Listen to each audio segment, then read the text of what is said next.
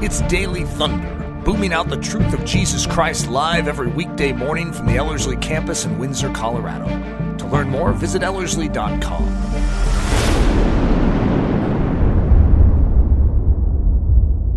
Welcome back to our Daily Thunder series on victorious living. And I have been so enjoying this series.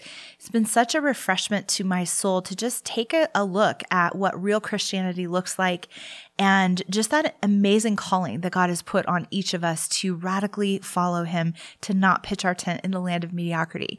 In this session, we're going to be talking about what it means to step out of our comfort zone. And just as a review, in the last session, we were going to talk about 3 practical ways to go after more, to not pitch our tent, but to say, Lord, I want to follow you wherever you lead. I want to have that heart of radical devotion to you. And our first practical way was to pursue Jesus first, to put him as a higher priority than anything else in our lives. And that's what we talked about in the last session. In this session, I'd like to talk about removing our safety cones because it's another very practical way to go after that victorious vision that God has for us. Now, what do I mean by safety cones? We all have those areas of our lives that we've kind of put safety cones around where we secretly, inwardly say, Lord, I'll go this far, but no farther. And it's just kind of our natural human tendency to kind of put limits or put boundaries around what God can do, especially in certain areas of our lives. And God is always working with me to challenge me to step out of my comfort zone and to not pitch my tent. In fact, I never would have guessed earlier in my life that God would call me to speak or to teach or to be in front of people because that was not my comfort zone. And there was a whole process God had to walk me through where I removed those safety cones and said, Lord, I don't feel competent or capable of doing this, but if you're calling me to this, I'll take up those safety cones and you can do this through me. I remember a time when we had Hudson and Harper, our 2 oldest, they were very little. Hudson was like 3.5 and Harper had just come home from Korea. So 2 really small children. We had walked through Harper's adoption from Korea and it had been this beautiful, just spiritually rich process and just God breaking our hearts for the orphans around the world and just working in our lives to say yes to bring some of them into our home. But it was kind of like just we had walked through that and then we were comfortable again. And God was saying, I don't want you to pitch your tent. And it was actually through Hudson, who was 3.5 at the time, that God challenged us to remove safety cones. We had a friend who had gone to visit Haiti and she had taken pictures of children in orphanages that needed to be adopted. And they had brought her there so that she could hopefully capture just the beauty of these children and maybe match them up with families or show them to families that were looking to adopt so that they could say, oh, this is the child I feel drawn to, and just give them the opportunity to be adopted. So that's why she was there taking pictures. And she was showing us some of these pictures and they were all really hard to see because they were children who had been very neglected. A lot of them were sick. They were in a really difficult living situation. And Hudson was looking at the pictures and he said in his little 3-year-old way, who those kids? Why they sad? And we said, well, Hudson, those are orphans. And he said, what's an orphan? And we said, those are children who don't have a mommy and a daddy to take care of them. And he really thought about that. It hit him at a really deep level, even as a 3-year-old. And he thought about it for a while. And then it was maybe a day or 2 later that he said, you know what? If we bring those children into our family, they won't be orphans anymore. And Eric and I, when we heard that, we were pretty convicted, like, wow, that's true. God, that's how God works. He sets the solitary in families. And we had seen him do that in the adoption of Harper. But God was starting to stir more in our family with regards to adoption. And Hudson made a proposal to us and he said, I think we need to go to Haiti and bring home 20 children. This was his 3.5-year-old vision for what he wanted to do. And he thought, I have a perfectly good home and a perfectly good mommy and daddy. Let's just share what I have with those kids who need a home. And what a beautiful childlike response to the orphan crisis. But we were thinking, well, that's not realistic. And we just got done with an adoption. So how are we going to tell our 3-year-old that his idea isn't going to work? So I remember telling him, we just don't have room in our house for 20 children. He thought about this problem for a while, and a day or 2 later, he came and he got us and he said, I want you to come upstairs and see something. And we came up the stairs, and all over the upstairs, in his room, in the hall, in the bathroom, in Harper's room, in our room, were orphan beds. He had made a blanket, a pillow, put one of his stuffed animals, and he said, We do have room. Look at all these places where these orphans could sleep. And he had taken the biggest burden on himself. The large majority of the orphan beds were in his room, and he was sharing his best toys. Now, he was the first grandchild on both sides of the family when he was born. So, of course, he had loads of toys and stuffed animals, and he was sharing them with these imaginary orphans that were going to come into our family. And he said, see, we do have room. And Eric and I were just so speechless to realize that God, through this little 3.5-year-old childlike heart, was saying, will you remove your safety cones? Do you know that I have more for you in this area of adoption? And that led to the adoption of 3 more children. I remember God calling us to remove safety cones in the area of sleep. We can be very protective of our sleep, especially when we have young children or we have a heavy schedule, heavy workload. And there were times that God called Eric and I to stay up half the night or most of the night just to wrestle in prayer. Were we willing to give up sleep in order to do that?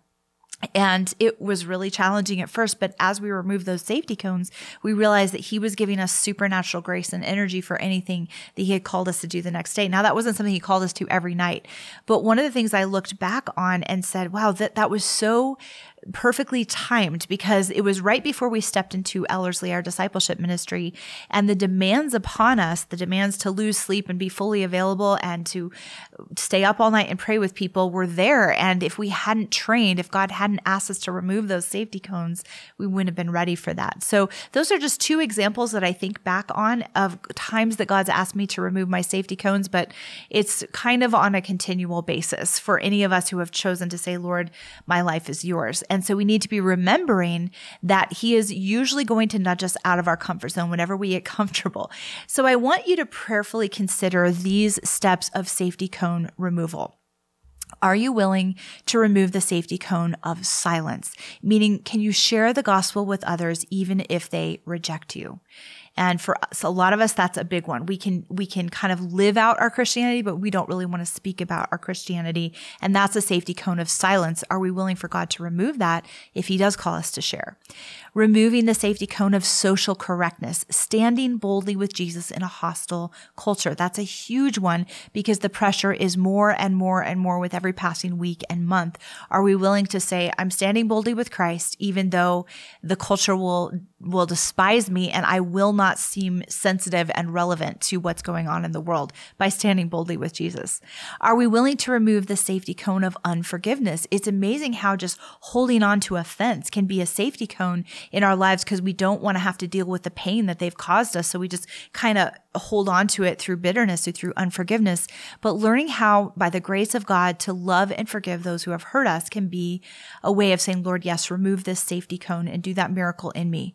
Removing the safety cone of self-protection, letting God take us out of our comfort zone to serve him even more boldly. That might be a life direction thing. That might be adoption. That might be evangelism. That might be serving the poor, but taking that active step to say, Lord, I want to build your kingdom, even if it gets me out of that bubble of self-protection. Removing the safety cone of comfort, embracing inconvenient steps of obedience and self-sacrifice. And that does not come natural for any of us, but there are times when God is saying, it doesn't really matter if this is comfortable for you. I'm calling you to this. Are you willing to say yes? And when I look at Christian history, I see men and women who basically said no to comfort and security to say yes to a life that was radically given to Christ. Are you willing to remove the safety cone of control, exchanging your dreams for his? And one thing you can know is that when you lay your dreams at his feet and you take up his dreams for your life will be more fulfilled and more beautiful than anything you ever could dream for yourself. But a lot of us cling to those dreams that we've always had, and we think, I don't want to let those go. Are you willing to give them to Jesus and let him replace them with his dreams for your life? The martyrdom of John and Betty Stam, I mentioned this in an earlier episode in this series, it inspired Christians around the world to remove their safety cones and their self-protection. When this young couple was so willing to even give up their very lives to bring the gospel to China, so many other Christians said, I want to take up my safety cones and go no matter what the cost. Here's what one college student said.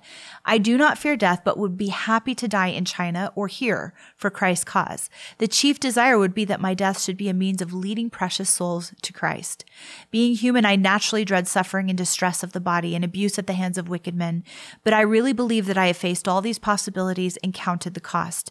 This tragic and terrible happening does not frighten me, but rather makes me regird myself with the armor of God. I love that, because when we radically follow Jesus, whatever God does in our lives, even if it seems like a tragedy, inspires others to say, I'm removing my safety cones. I'm going after Jesus.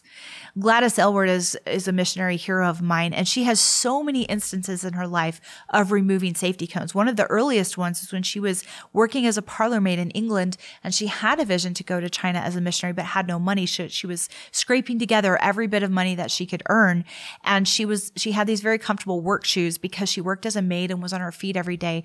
But she saw an opportunity to sell those shoes. And so she went and sold those comfortable work shoes, put the money towards China, and wore these 2 left shoes all the way until she went to China. And again, removing the safety cone of comfort right there to say, Lord, nothing's going to hold me back. If you're calling me to China, I will make any sacrifice to get there. If you study her life, there are so many other stories. One was that really stands out to me is when she was in China, she was asked to stop a riot at a men's prison where they were killing each other. Now, she's this little short lady and just completely on her own. And they said, you have the power of God. You have the living God inside of you. So come stop this riot. And to get out of her comfort zone, I mean, I can't even imagine how many safety cones had to be removed for her to go into the midst of a riot where these huge men were killing each other and clubbing each other to death. And she's this short little lady with no support. And she just went in there in the strength of God and was able to stop that riot. She also led hundreds of children over a mountain pass to safety in the middle of a war. And again, totally outside of her comfort zone. But because of her willingness to remove her safety cones, she was so mightily used by God. There really wasn't anything extraordinary or special about her. She was simply willing to remove safety cones. And in fact, she herself said that. At the end of her life, she said, I wasn't God's first choice for what I've done for China. I don't know who it was. Maybe a man, a well-educated man. I don't know what happened. Maybe he died. Maybe he wasn't willing. And God looked down and saw Gladys Aylward and said, well, she's willing.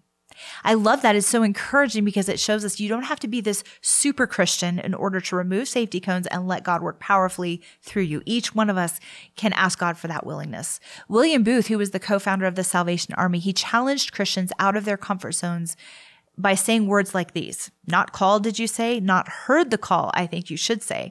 Put your ear down to the Bible and hear him bid you go and pull sinners out of the fire of sin. Put your ear down to the burdened, agonized heart of humanity and listen to its pitiful wail for help. Go stand by the gates of hell and hear the damned entreat you to go to their Father's house and bid their brothers and sisters and servants and masters not to come there. And then look Christ in the face whose mercy you have professed to obey. And tell him whether you will join heart and soul and body and circumstances in the march to publish his mercy to the world. I love that because we can't hide behind that excuse. Oh, I'm just not called. I'm not called to a life of radical givenness to Christ. I'm not called to share the gospel with those around me. All of us are called. And William Booth is saying, if you think you're not called, it's just that you have not heard the call yet. If you really come face to face with who Jesus is, what he's done for you and what he calls you to, you can't say no to that calling. We don't have a lot of excuses to keep up our safety codes when we hear stories like these and words like these. Here's the key truth. God is calling us, each of us, in such a time as this, to say, Lord, take away my safety cones. Are we listening? The time is short. What are we living for? Are we living for this life or eternity? And there's that famous quote by C.T. Studd that just convicts me every time I hear it. Only one life, it will soon be past. Only what's done for Christ will last. When you think about the way you spend your time and what you invest into, how much of that is going to last for eternity? What our goal should be as Christians is that the highest percentage possible of what we're investing our time and energy and resource into would be things that last for eternity, not things that are just going to fade into nothing. Elizabeth Elliot said, "Purity comes at a high price. Sometimes the sacrifice makes little sense to others, but when offered to him, it is always accepted." And I believe the same principle applies to world-changing Christianity. That's a principle not just for purity, but for world-changing Christianity. Devotion to Jesus comes at a high price, forsaking everything to follow him. Sometimes the sacrifice makes little sense to others, but when offered to him, it is always accepted. Now, I want to give a side note here for busy moms. A lot of you probably are in a stage of life when you're very busy with your children. Maybe you're homeschooling or you have a lot of little ones. It's easy to feel like this principle doesn't really apply to us as busy moms because of what we're already carrying. Radical devotion to Christ, though, can take a lot of different forms. God often asks us to step out of our comfort zone in our very own homes, especially when it comes to being willing to pour out our life for the sake of our children's salvation.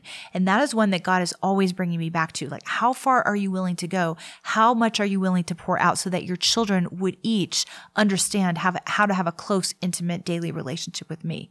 Here's something that R.A. Torrey said that I really found powerful. Mothers and fathers, it is your privilege to have every one of your children saved, but it costs something to have them saved. It costs your spending much time alone with God, to be much in prayer. It costs your making sacrifices and straightening out those things in your life that are wrong. It costs fulfilling the conditions of prevailing prayer. And that can be a statement that makes us bristle as parents, like, well, it's not really up to us. It's, the child has to choose for themselves. That is true. But God has given us an incredible influence over the spiritual lives of our children. Are we willing to remove safety cones and go after their salvation at that level? And God will bless it when we have that kind of willingness. It's really powerful also to look through history and see how many of these great missionaries were impacted primarily because of the faithfulness and prayer of their parents. I think about Hudson Taylor's story. He was this kind of mediocre teenager who kind of drifted away from Christ at the age of 16 or 17. And even though he had been brought up in a Christian home, and his mother went away for a few days, and she was so burdened for her young son, and she wanted to see him give his life fully to Jesus Christ. And she was visiting relatives. She shut herself in her room for 3 days and didn't come out. She just wrestled in prayer and wrestled in prayer and wrestled in prayer. And finally, when she got to a point where she felt like God had heard her prayer, what was happening in the Taylor home that she didn't know about is that right at that time, Hudson Taylor had stumbled upon a tract in his father's study, read it, and it spoke to his heart. He fell on his knees and gave his life fully to Christ. And when she came home those few days later, he met her at the door and said, "I have something to tell you." And she said, "I already know you've given your life to Christ."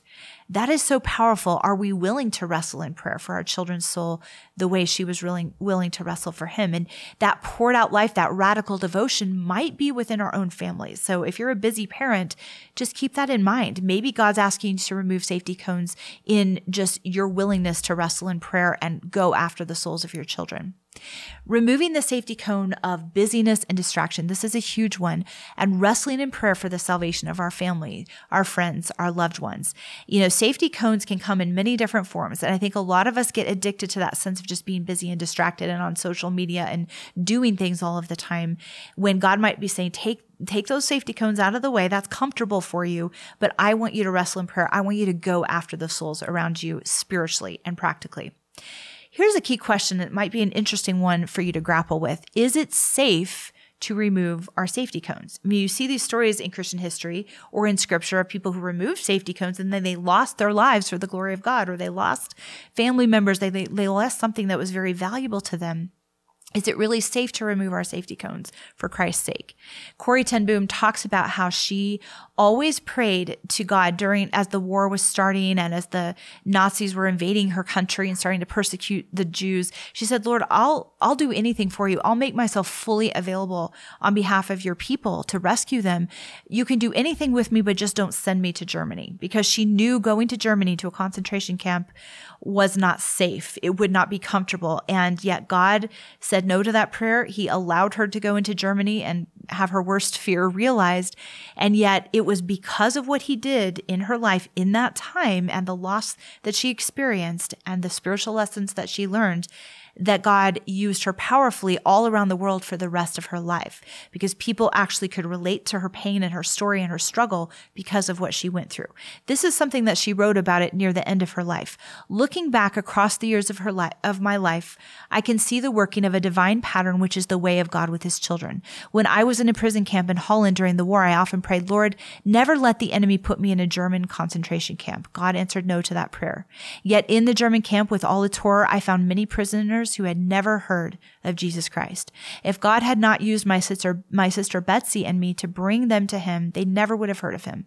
Many died or were killed, but many died with the name of Jesus on their lips. They were well worth all our suffering. Faith is like radar which sees through the fog, the reality of things at a distance that the human eye cannot see. I love that perspective. That is what God does when we remove our safety cones. It doesn't mean that we won't go through suffering. It does mean that every bit of it will be used for our good and for the glory of God. Amy Carmichael talks about having to remove the safety cone of marriage. When she was a single missionary serving in Japan, she had this really big fear that God would call her to be single. And yet she removed those safety cones and said, Lord, if you've called me to a life of singleness, I trust you. And that was a really difficult step for her to take. She describes it this way. I went alone to a cave in a mountain called Arima in Japan. I felt many feelings of fear about the future. That's why I was there. I wanted to be alone with God. The devil kept on whispering, it's all right now, but what about afterwards? You are going to be very lonely. And he painted pictures of loneliness. I can see them still. Then I turned to my God in a kind of desperation and said, Lord, what can I do? And he said, none of them that trusted me shall be desolate. That word has been with me ever since. It has been fulfilled to me. It will be fulfilled to you. Only live for him who redeemed you and trust him to take care of you. And he will. Now, again, those were words that she said at the end of her life, looking back to see the faithfulness of God as she removed her safety cones. And God did call her to a lifetime of singleness, but she never looked back on that with regret. God surrounded her with children that called her mother and women that called her sister and fulfilled every need that she had in her life. Both of these women had to face their greatest fear, yet as they removed safety cones and entrusted themselves fully to God, they found incredible peace and purpose in everything they walked through. So here's the key truth I'd like to close this session with. Whatever safety cones he asks us to remove, we must never forget that it is always safe to place our dreams, our future, and our life entirely in the nail-scarred hands of the one who died to save us. God bless. Daily Thunder is a listener-supported production of Ellerslie Discipleship Training. At Ellerslie, we are laboring to rouse the Church of Jesus Christ out of its lethargy and build brave-hearted Christians for such a time as this. Daily Thunder episodes are released every day, Monday through Friday, from our campus in Windsor, Colorado. And our weekly sermon is delivered live at 9 a.m. on Sunday mornings with a delayed live stream available at noon Mountain Time. Go to ellerslie.com/daily to get all the details. Thanks for listening.